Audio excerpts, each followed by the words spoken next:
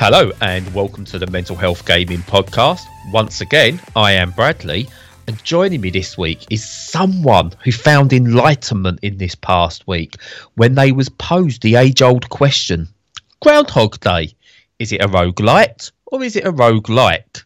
What is it, Stu? Ooh, that's a toughie. I would say a roguelite. Oh, no, you'd be wrong. Oh. And yeah, because he dies, doesn't he? So. Well, he doesn't get anything extra at the start apart from knowledge, you see, which is what a roguelite gives you. Exactly the same start all the way through, and then you just like what you've actually learnt in your person brain.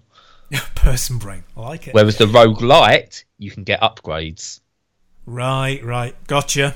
But you already knew that because you've achieved enlightenment. You was just testing, I see.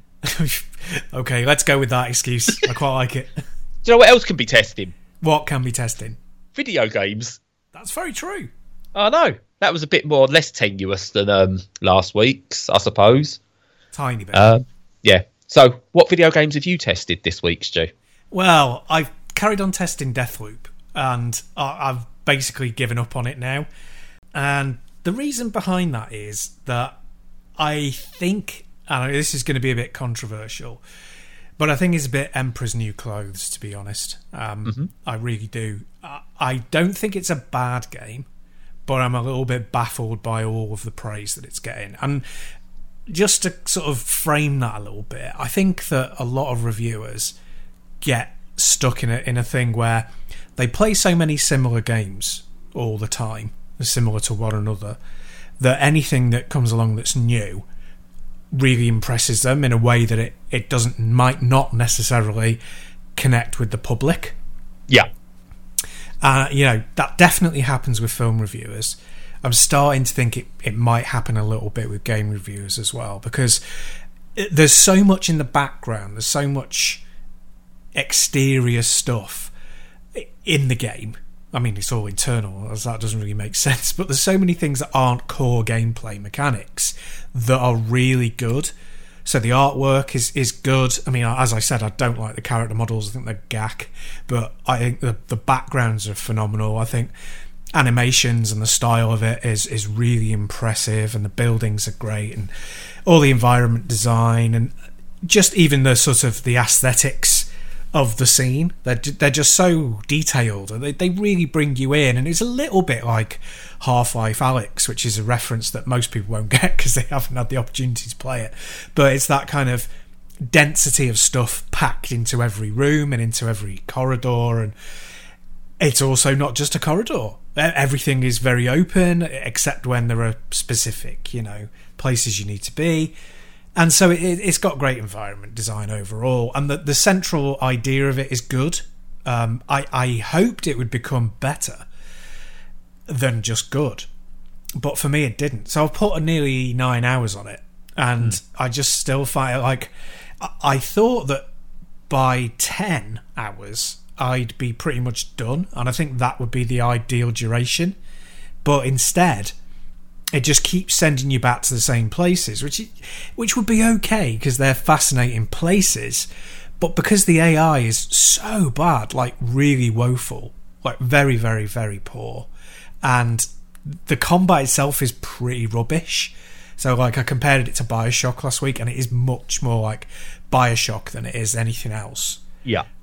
That going back into that same loop, the mystery drags you forward a bit, but for me, not enough. And I think that it's kind of, there's a push-pull, and I think that some people will find the mystery intriguing enough to carry on past all of the very, very simplistic game mechanics, the combat, and those like me who just get left behind by it.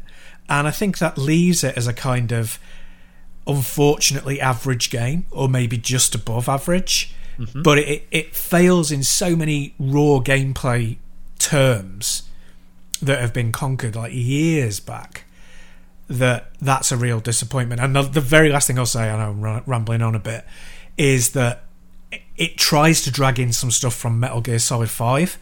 So it's got like very dense areas that you revisit over and over.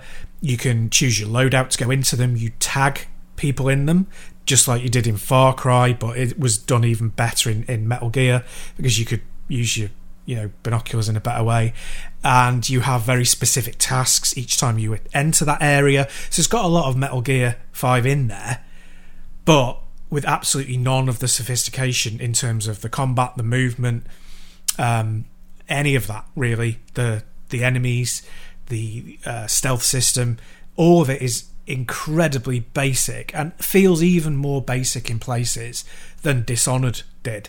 So for me, it's a game full of great concepts and great ideas, but with a really minimal amount of actual proper fun gameplay in it. So I'll be openly honest here for a little bit, and this may be sacrilege to many, but Dishonored, both of them, when I've played them, I enjoyed them maybe the first 3-4 hours of each game and then got bored of them. And honestly, this sounds like, and you're not the only person I've heard say this, but it sounds almost very much the same, that once you've been through maybe the loop once or twice, it kind of feels just as though you're just going through the motions somewhat, because it becomes almost fairly predictable in places, and it doesn't have enough intrigue to drive it forward. Yeah. Another issue that's absolutely right for me. That was my impression. And another issue for me was that because there's few restrictions on where you can go, you very often end up in areas and doing stuff in areas that really should be gate kept for later parts of the game. Because then I find it very tiring when I'm like, I can just sneak off down here and I might find a new route. And then I'm like, actually, I can activate something here. That might help. And then you'll do that and you'll spend like 30, 40 minutes on that track of doing stuff. And then you'll end that period of time. And then you'll find out the next mission requires you to do the exact same things that you've just done because it didn't lock you out of doing them. And it's like, I see what they've done. They've tried to be really sophisticated and go, it's there, but it won't have any value to what you're doing at the moment. It's like, well, yes, but you can't have it both ways. You can't say this is a chunk of game designed for the future, but also say, but it's fully accessible now, including all of the controls. Not without a lot of refinement. And it does feel to me, and this is often a lazy crutch for people reviewing games, but it does feel to me as though this needed another year in development. It needed to be rebalanced. It needed to have more content. It needed to have more gatekeeping. And I think so. Yeah. So what you might be saying is, nice bit of early access on the Sony system, ready for its proper release on the Xbox next year. That'll be it'll be called definitely Re-Looped Edition, and it'll have everything fixed. Deathloop Definitive. Sorry, Sony guys. Obviously, that I as soon as you started saying about it, it sounds like it. That whole crutch of it could do with maybe a little bit longer in the oven. And all I can think of is I've got to make the comment. It's a Sony. It's an Xbox owned Sony exclusive that feels like it needs more doing to it. As you said, about a year when the exclusivity ends. Yeah, totally. It's just really funny that there's been like all the releases. I think of all the major releases I've played this year feel duff in some way. Like there's some COVID-y kind of handprint all over it. You know what I mean? Yeah. I think so many games feel like have lost the cohesiveness they probably would have otherwise had. They've had to, and again, I won't blame the AAA publishers or anyone for this. It's completely different, and I'd rather we've got coming out what we've got coming out rather than nothing, because it means people have been able to stay in the job for one. And it's given us all something to look forward to at times. But yeah, the games that are coming out, even on the indie sense as well, feel like they've lost something. And I can't put my finger on what it is exactly.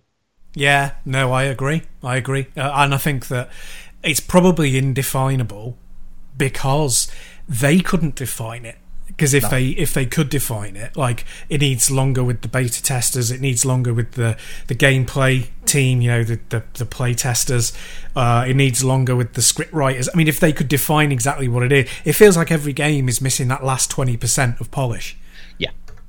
Yeah, no, 100%. And no, 20%. What did I say? You said 100%. Oh, yeah. So that's a good joke. But I'm ADHD and it went completely over my head at that point. It's only until I listen back, I'll go, oh, yeah, I get that. And the fact you just pointed it out. Yep. But so I'm going to change it up. I was going to be talking about one game initially, but I'll save that one to the end because this flows into two other games I've been playing this past week or so that I think have similar problems to Deathloop. And the first one of those is Kataria Fables, which is it's an indie game, shock horror. And basically it's an action-adventure RPG where you're this little feline thing and you go on this fairly bland adventure story type adventure that is like ARPG elements in it. It's got crafting in it, open exploration and farming that are in there. You get sent on like you're this cat warrior and you've got to go and blah all the usual crap you get in those generic fantasy stories. And it's a game that on the surface looks absolutely wonderful. It looks beautiful to look at. The art style is very cartoonish in the right way. It's a gorgeous looking game and so much effort seems to have gone into the aesthetics of it. But unfortunately, the game as a whole loses something the second you scratch beneath that veneer, and it feels like they've tried to do too much within the game. So the main focus is you go around these semi-open worlds. I mean, they're not massive, but they're open. You get annoyingly there's these little loading screens between each area you go to, and you battle various enemies. You get materials and you use that to upgrade and craft new weapons, different customization, etc. And there's no proper skill level in there, but there's some, so you can level up.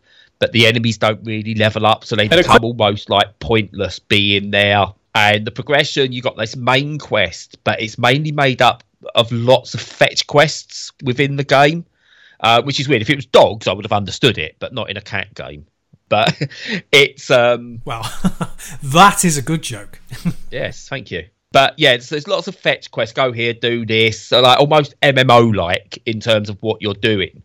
But it's put into this fairly small overworld that needs loading, and that really bugged me. I don't want to focus on this is the ADHD now. The loading, right? We're only talking seconds, but it's going from one small area to another small area. It needs to load. It's like don't do that. Yeah. But it feels like a game they've tried and expand. You know, the combat's serviceable. It's okay. The combat's okay. It's not the worst I've done. It's definitely not on the levels of like Hades or things like that. But yeah, it's serviceable. But everything just feels a bit and it feels like they stretch things too far rather than sort of putting a core focus on two elements or one element, which is further exacerbated by the fact there's farming in it, which just feels tacked on and pointless. It feels very vanilla, the farming, as though it didn't even need to be there. Right. You can use it to get food and extra materials, but not enough that it overrules what you can find in the field.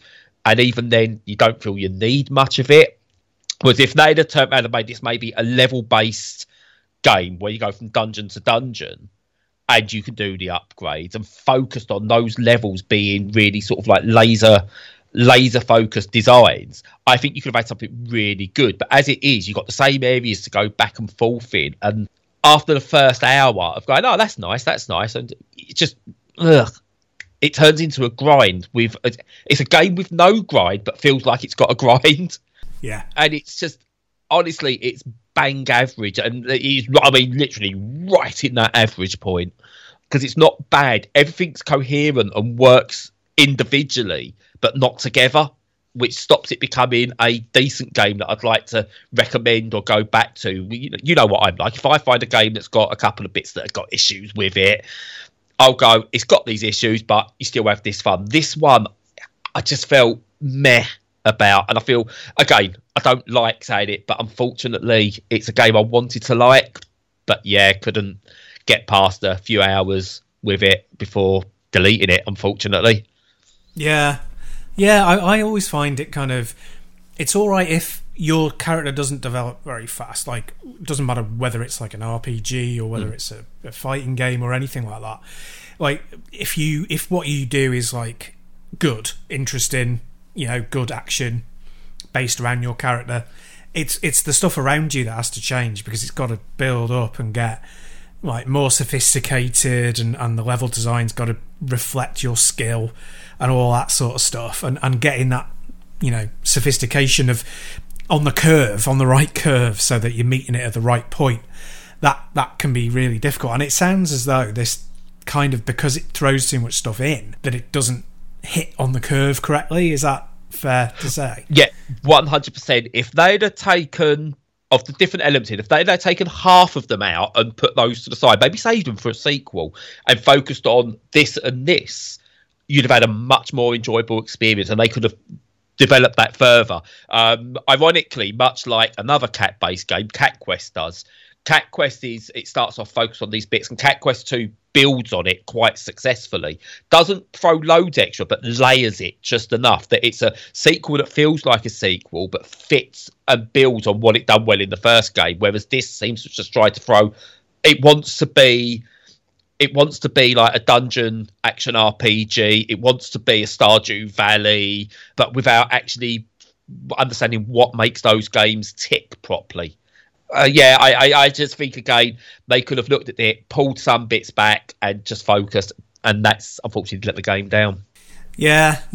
It's always the thing with crossing genres, isn't it? It's just like, if it was that easy and the rewards were that great, it would happen all the time. But there's just not many cross-genre games that really work. They're really few and far between. No. But following on from that, I mean, I want to talk about another one before you talk about what you've had next. It kind of really does follow on, because Kitara Fables wasn't an overhyped game. It was one of those that got mentioned now and again in indie circles, and people were looking forward to it because how it looked.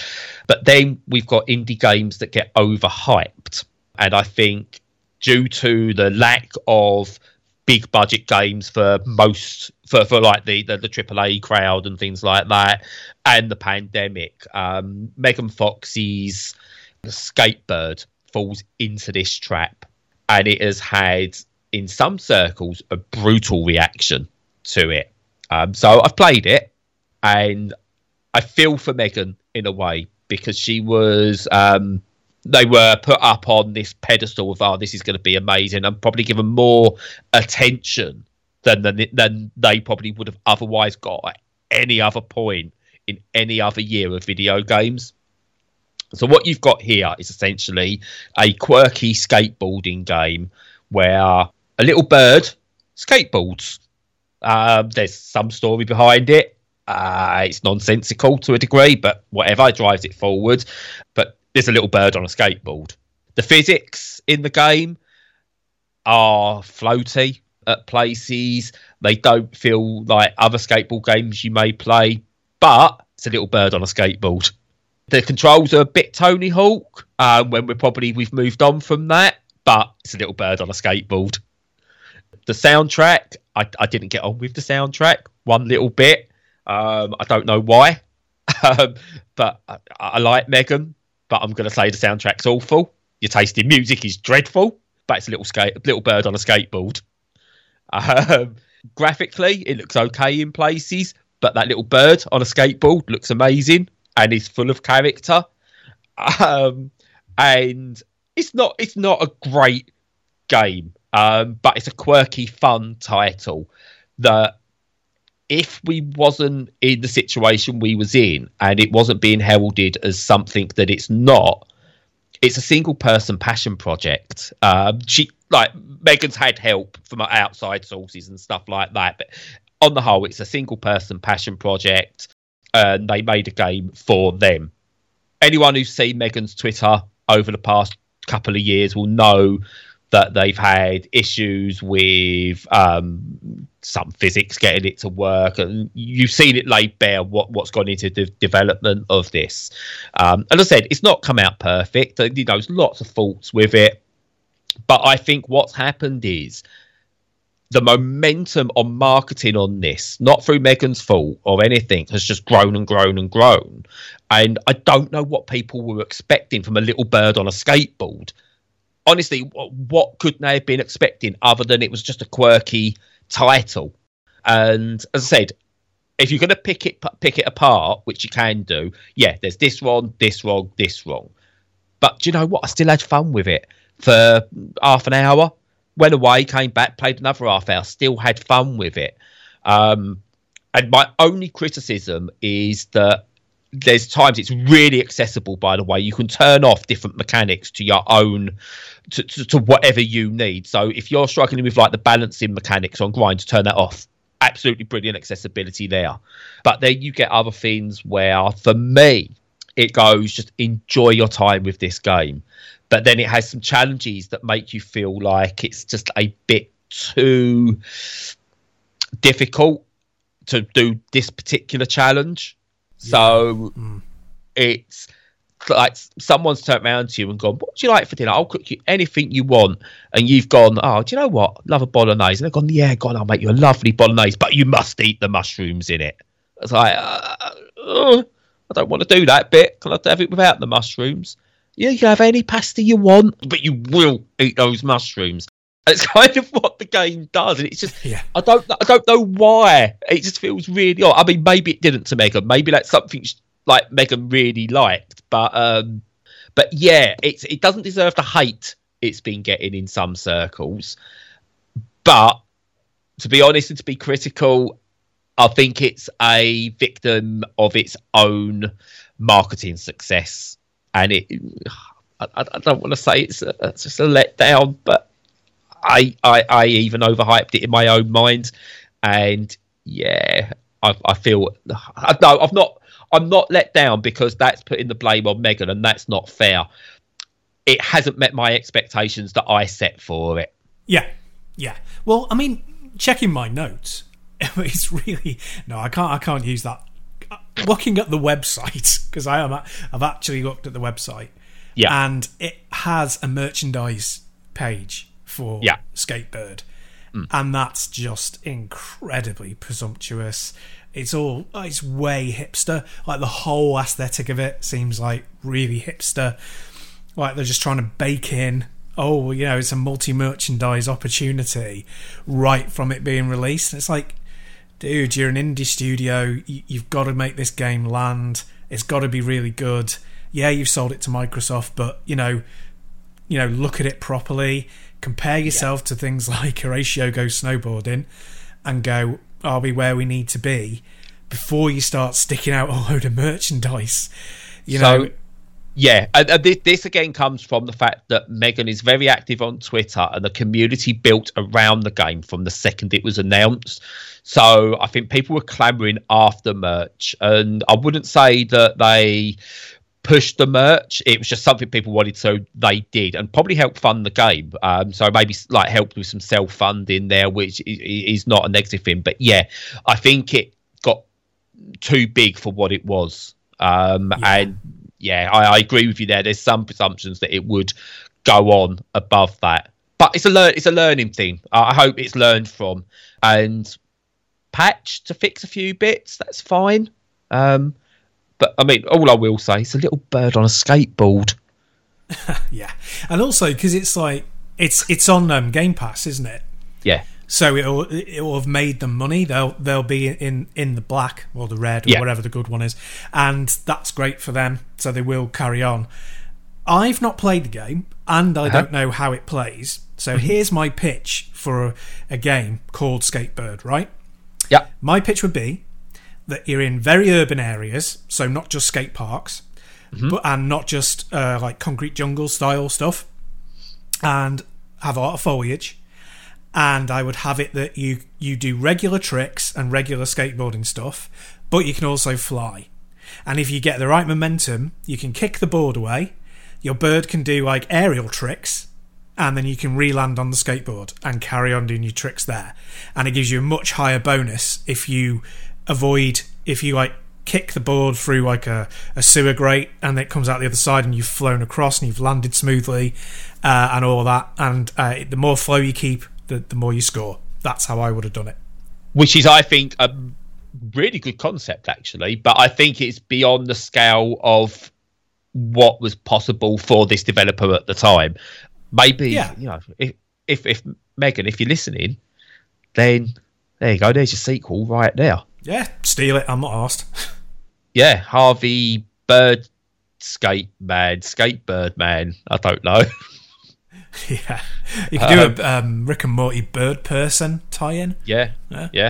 But yeah, again, the hatred it's been getting, and there's some vitriol aimed towards it. Worst game ever, etc., etc. No, it's not. It's nowhere near the worst game ever. Behave. It's still fun for what it is, and it's the entitlement of some of the reactions from people who have played it for nothing is worse than those who are paid for it. It's like, do one. I won't often get angry at people. Just do one. Again, I will pick it apart. It's not as good as I expected. It's it's not what I wanted it to be, but it's a competent video game.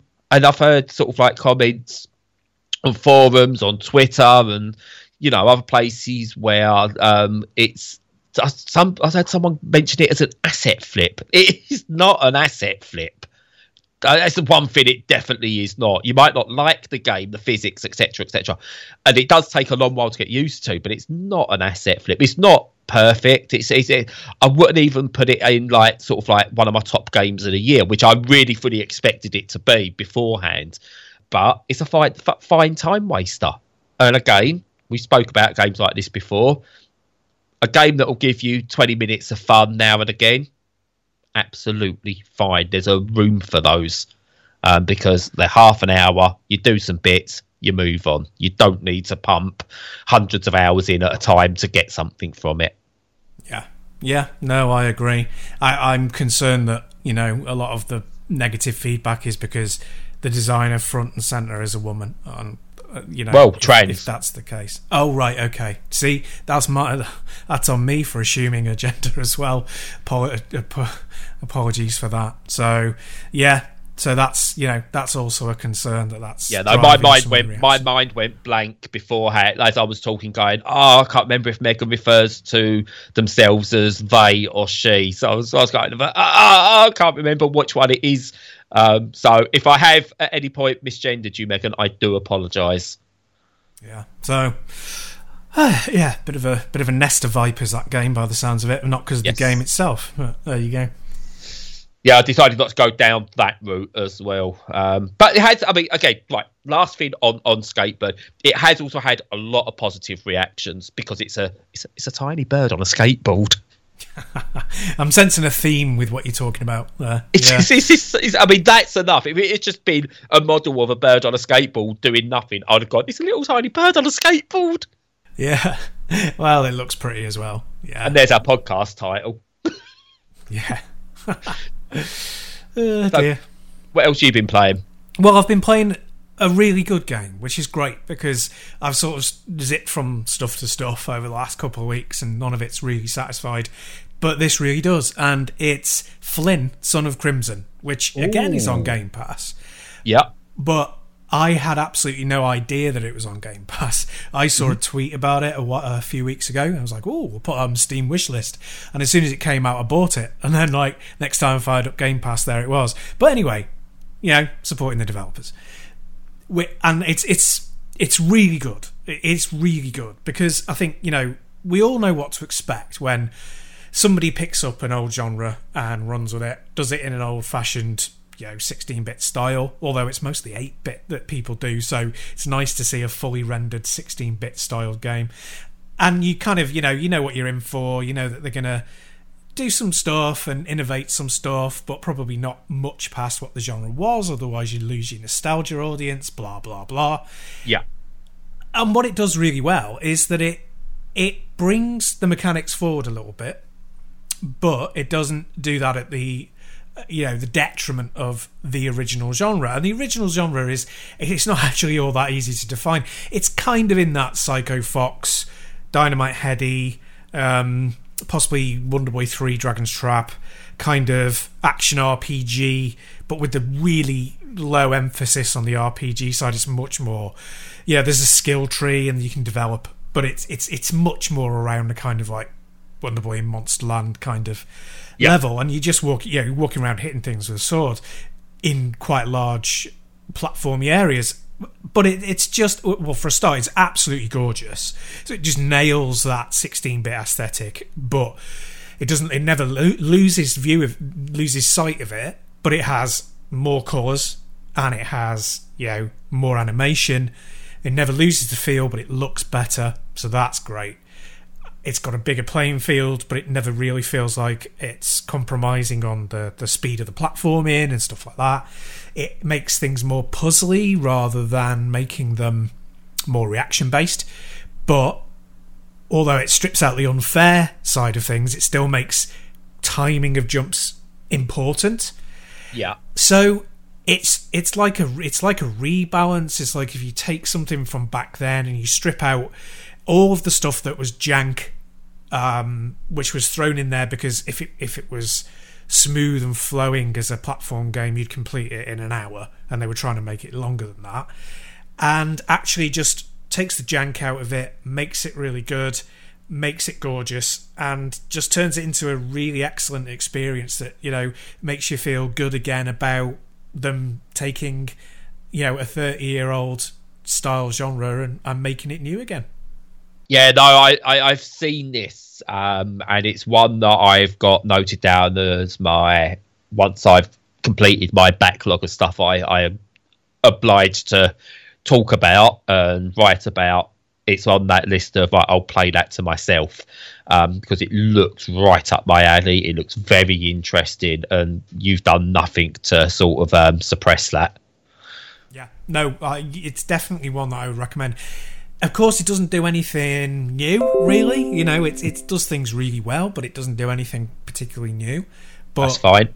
Yeah, exactly. It just nails what it's trying to do, and it's just like if you were buying games back then and somebody brought out, some sort of Neo Geo equivalent with this on it, and just like, oh yeah, it's £400 to buy the machine and 600 for the cartridge, and 5 people played it because that was all that could afford it, but it had that power. That's exactly like it is. It's like a 1991 game, just supercharged, really. And if you're into that idea, it'll definitely be for you. Oh yeah, no, I can't wait to give that one a go. That looks really interesting. I'm glad we've got some impressions on that one. Yeah. So I've been playing a AAA game. Have you? I have, yeah. No. But I've been playing a AAA game in the least AAA way possible. So I've been playing NBA 2K22. Ooh. Yeah. And I've ignored most of it and gone straight into the WNBA. Excellent. Because it's probably the most leftist way of playing most leftist indie way of playing a AAA sports title with gambling mechanics possible. Definitely. Now, the reason I go, so pre-warning, it's NBA 2K. It's got my player stuff. It's full of gambling mechanics. Don't touch them. Don't touch that side of it. But for me, the NBA 2K games still play a bloody good game of basketball. So a couple of reasons why I play the WNBA rather than the NBA is, one, I want to do a feature down the line of representation of women's sports in the video game industry and the wider world, and how they're perceived.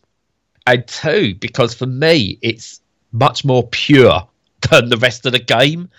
They don't seem to have thrown all the crap that surrounds NBA 2K into the WNBA side of it. So the W is like the my player type thing. So it's called the W, and you can create your player and play, but it doesn't seem beholden to any of the stuff from before where you could barely upgrade your player. It seems free of that, so you can play through naturally and everything. It's got season mode, playoff mode, scenario mode, all of that stuff with the official models from the WNBA. So it's got all the official, like the proper courts and everything. It's not just a reskin of like the men's engine. The engine feels slightly different as well. So the game's ever so slightly slower paced, but not in a way that it feels like, oh, all we've done is take the speed elements down and done it that way. It feels like it's like been built from the ground up to be the women's game. Now, that may not be the case, but if it isn't, they've got their sliders spot on that they can make those internal adjustments to make it feel like that. Nice. So there's less dunking, less power dunking and stuff like that, because there's less of that in the women's game, because women generally aren't as tall as men.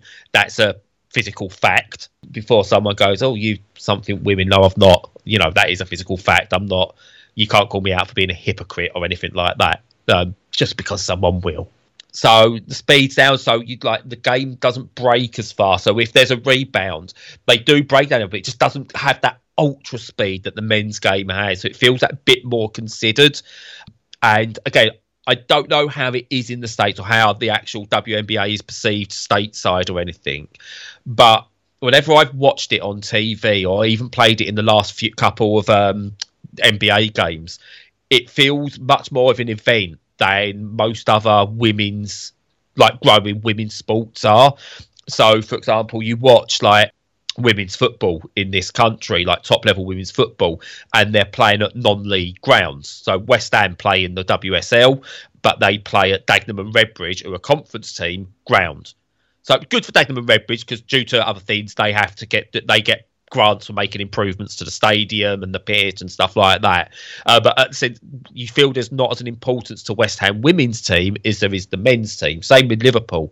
The women don't play out of Anfield apart from special occasions. They play at Prenton Park over the water. And but here, it feels like for the WNBA, like they play in like well maintained courts. The money goes into it, has the pizzazz that goes with the NBA, and it's all reflected within this game. And it seems to me, I had a little look at it, most character models that I see in the game look like their real world counterparts, whereas again when FIFA done women's football, apart from a couple of standout stars, the rest were just generic women's sports people.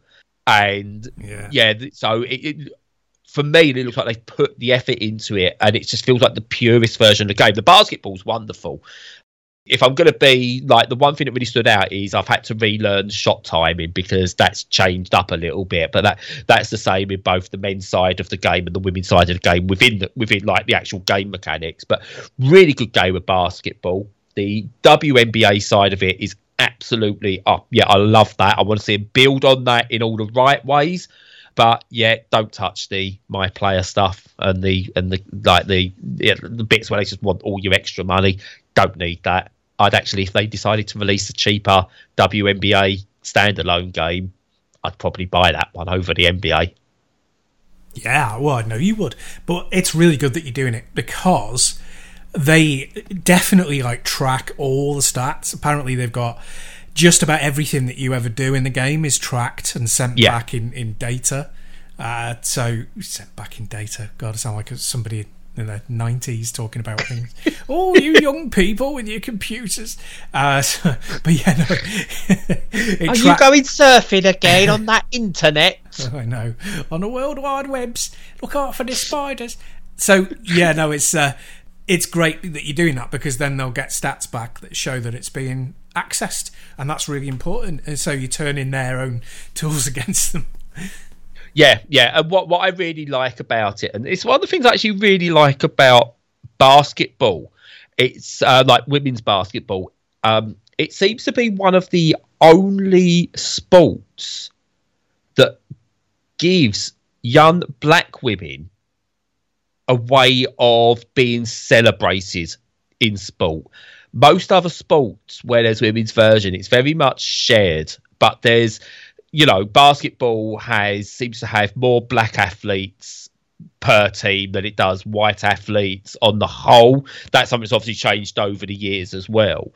But it's a way of celebrating young black women as sports people. And that I think is fantastic, because when I look at the top players in women's football, they're all white. I couldn't tell you if there was women's baseball, women's hockey, ice hockey. Again, the top players are all white, mainly also because a lot of the top players are Scandinavian or Canadian. But a lot of the top players are white who stand out there. Like Hilary Knight is one of the outstanding best players of all time, and Nora Ratty, Goldie, one of the best players of all time, both as white can be. Again, nothing wrong with that. But I can't think of any other sports, bar maybe athletics, where you see young black women at the absolute pinnacle of their game and being lauded for that. So on that side of it, I think it's really good to see. And again, this is why I would like to see a breakaway game for the WNBA as a standalone thing, because I think it will give them, again, being able to put them on the cover as cover stars and stuff like that would be really, really good to see. Definitely, yeah, that would be fantastic, and hopefully it will happen at some point. Like you say, it's great that it represents black women quite a lot, and I think because partly it's a cultural thing in America of it's traditionally a sport that appeals to African Americans. For various reasons that I don't know well enough to go into, but it's also one that, like football in the rest of the world, i.e. soccer, and pretty much anyone can play, and you can sharpen your tools in the way that you play it without being on an official court or an official pitch. Whereas the traditionally rich and inverted commas sports that are flocked to by white people, you tend to need all the equipment. So cricket, polo, golf, any ice hockey, any of that stuff is high entrance fees. You can't practice anywhere but the official places. So working class people can get into it, and it's great. There's a grassroots thing about it across the world, but especially in America, that is very, very appealing, and in a way that stuff like the Premier League and the NBA straight up aren't. Yeah, definitely. And you mentioned about sort of like how easy they are to get into. You're 100% correct. We know through growing up as children in this country that you don't even need a football to play football. You can play it with a tennis ball. You can play it with a bit of paper, a tin can. We've all done that on the playground and the street. Yeah. But the rule is get that thing into that thing by any means necessary from a young age. Basketball's the same. You can play basketball with a football, essentially. You can play a variant of basketball with anything if you really... I wouldn't say like bouncing a tin can around, but you can play a variant of it with like a rock. You get a stone and throw it to each other and try and get it in a basket.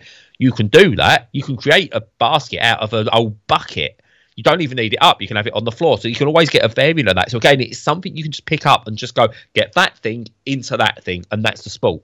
And they are always the most accessible. And I think that's why I think basketball is one of the most popular in America. It's why football is probably the most popular around the world.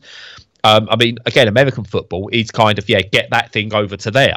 However, what you need to do is make sure you only do it in these little segments. And if you don't do it in this amount of time, then you've got to give the ball back to them and they've got to come back. And then, but if they don't, they can choose to either go, or they can kick it, or they can run, it's like, what? Whereas the other, they're much more pure. And I'm not even a big fan of basketball, but I do like playing the 2K games. Yeah. Cool. Well, great. It sounds like a winner. Yes. And the last time I also point out, it's my most watched video on YouTube for mental health gaming. It's also my most downvoted. What, playing the women's game on? No, I can't remember whether I played the women's or the men's game on it, but it's I praised it because I basically just went, sod all the other stuff. I just like playing the game of basketball. I'm not very good at it, but I just like the game. And I don't think people appreciated that I didn't go into great detail about the nuances of NBA 2K and just went, this is fun, isn't it? No, that's good. Yeah. It's worth getting the downvotes for it. Oh, yeah. Anything else from you? Sadly, no. I was trembling on the edge of a few other games, but it's not really come together. It's all part of my project stuff going on at the moment. But next week I should have a good few to talk about. Excellent. I got a Pandora Box arcade stick, and I'll talk about that in a couple of weeks once I've had time to properly play it. But retro baby. Yeah, Are you going to be all retro all the time over the next couple of weeks? No, but it's just I'll step into something. We've got the double stick, so some King of the Fighters. I didn't realise how many King of the Fighters games there were until my son. I went, "What's on this thing, Lucas?" And he's going for it. It's King of the Fighters, Dad. It's like 5 pages of King of the Fighters. It's like, yeah. carry on. Yeah. Have you got Pac-Man? I can't get past King of the Fighters, Dad. It's like I think it's like 3,000 games on the field. I've got a feeling 2,500 to King of the Fighters. Yep, there were 1 or 2. Yeah, but we played Pac-Man. I've got to work out when I can see better the settings. But this led me into what I wanted to touch on again. Spoke last week. I did have my eye operation on my left eye, and yeah, it's not gone well. What's really frustrating about it is I'd said to the surgeon, the consultant beforehand over the past few weeks, is I've come to terms with my left eye is not going to get any better. So, what happens if I don't want the surgery? And he's very much, no, you should do the surgery. Yes, it's unlikely, but it's now or never. You should do the surgery, give it the best opportunity possible, blah, blah, blah. Gets to the end of the surgery going, if you get any vision back, that might be a bonus. Say, okay. And I can, no vision in that eye. I mean, again, I know I'm only like 2 days out of the operation, but I can't. It looks the same looking out of it as it was before. So, yeah, that's not happening. Oh, that's a shame. Yeah. Well, so here's the thing. I'm ticked off that sorry, I know you're going to have to beat, but yeah, that I've had the operation because I knew it wasn't worth it. But they seem to push for it. And here's the thing that really frustrates me. I went to the day of the surgery and they still was undecided whether they was going to do the left eye or see whether it was worth attempting everything on the right eye again. Now, thankfully on the right eye, I've not had any further major bleeds. I've had a couple of little ones and stuff like that. But the injection they gave me in the eye the other week seems to have done the business. So I get longer parts of good vision before it all, like if I sit still. If I get up, it all disperses and things go blurry again. But it is improving, so that is a good sign. But I arrived there on the Monday afternoon for the operation. And I go, and like the nurses and the clinic, like the ward staff take me in and what are you having done? I went, right, I think it's the left, but we're not 100% sure until the consultants looked at it. So, okay, right, so we'll start putting the drops in the left anyway, because that's the one you're down for as most likely. Go and speak to the consultant, and he looks at both, and he goes, right, what do you want me to do? What do you think's best? He went, it's not my eyes. But you're the one who's been pushing for this left eye. So I assume if it's now or never for the left eye, we do the left eye. And he went, there is a risk with it, and you might not be able to see. But you spent the last weeks telling me that the left eye is now or never, and then giving me an option. You don't go for brain surgery and have the surgeon go, look, do you want us to actually try and get the brain working, or should we just cut it out? You're the expert. Don't tell me I want to see again. Or if I'm not going to see again, I just want to know I'm not going to see again. You're the expert. You should know this stuff. Don't put it on me. But then I go, well, if my right eye isn't bleeding anymore or isn't having any major bleed, surely it's best to let that go as it is and just see what happens with the left eye, which he agreed with, and he done it. And amusingly, I found another part of my body that tickles during the operation. Don't worry, the surgeon didn't molest me or anything like that. This time. No. But yeah, the inside of my eye is ticklish. That's bananas. I know. He's in there drilling. I don't know. It sounded like a drill. It might not have been a drill, but he's in there with something. And I'll try my hardest because he's going to me like, he kept misgendering me, but he's got knives and that, or whatever he's got in my eye. I'm not going to call him out on misgendering me. So I let that go. He goes, sir, you need to sit still. I'm like, okay. So I'm like holding myself, and I'm not going to try and tell him why I'm trying not to. I'm shaking. He's like, are you okay? So I'm like, I'm fine. And he went, does it hurt? I'm like, no. So like, it tickles. So yeah, there was that. Weird. I know, but then he told me that the weirdest, the worst thing you can tell someone with ADHD is, "Can you please stay still?" Because all I could concentrate on is going, I really need to move my feet. My fingers are uncomfortable. I need to move my arms. but he's told me not to, so I'm gripping harder. And have you ever done that thing, so where you like interlock your fingers and you like try and grip them together harder and it just feels worse? Yeah. Well, I was doing that. I was going, oh, crap. And I kept pushing harder, trying not to move, going, oh, crap, I don't know if I can unlink, but it's really hurting now. Go back to tickling my eye because I need something to distract. Hour and 45 minutes, 2 hours surgery.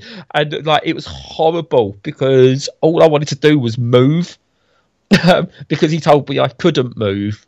So which one? I'm going, I did ask for general. Very first I said, General, I don't like fins in my eye. Apparently, I do like fins in my eye. I find it hilarious now. You're so weird. I know. Also, by the way, South Essex hospitals are crap for mental health. That was on the news the other day. I was like, that's good. That's good. That's where I need to. That's who I'm with at the moment, trying to get my ADHD diagnosis. Oh, wonderful. Bloody hell. I know. And it's like, yeah. So. But when I was sat there, I got to a point where I was sat there, I was laying there, I was having the operation done. But I've got to distract myself somehow. So I kind of, in my head, wrote the the first few pages of my book that I'm going to attempt to write. But I know. But guess what happened? Oh God, you got distracted by something. Yeah, and I forgot. I forgot what it was going to be. But what I have got is the title of the book, and I'm going to say what the title is now ahead of time. So if I ever need it, I can go to remember what the title of my book was. I can go, yeah, just check out this episode.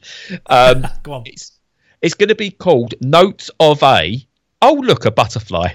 Ah, very good, very good. Yeah, or Diary of a Butterfly. I don't know which one yet. It depends on how it goes. But yeah, it's basically going to be me. I'm going to use the voice to text recognition software.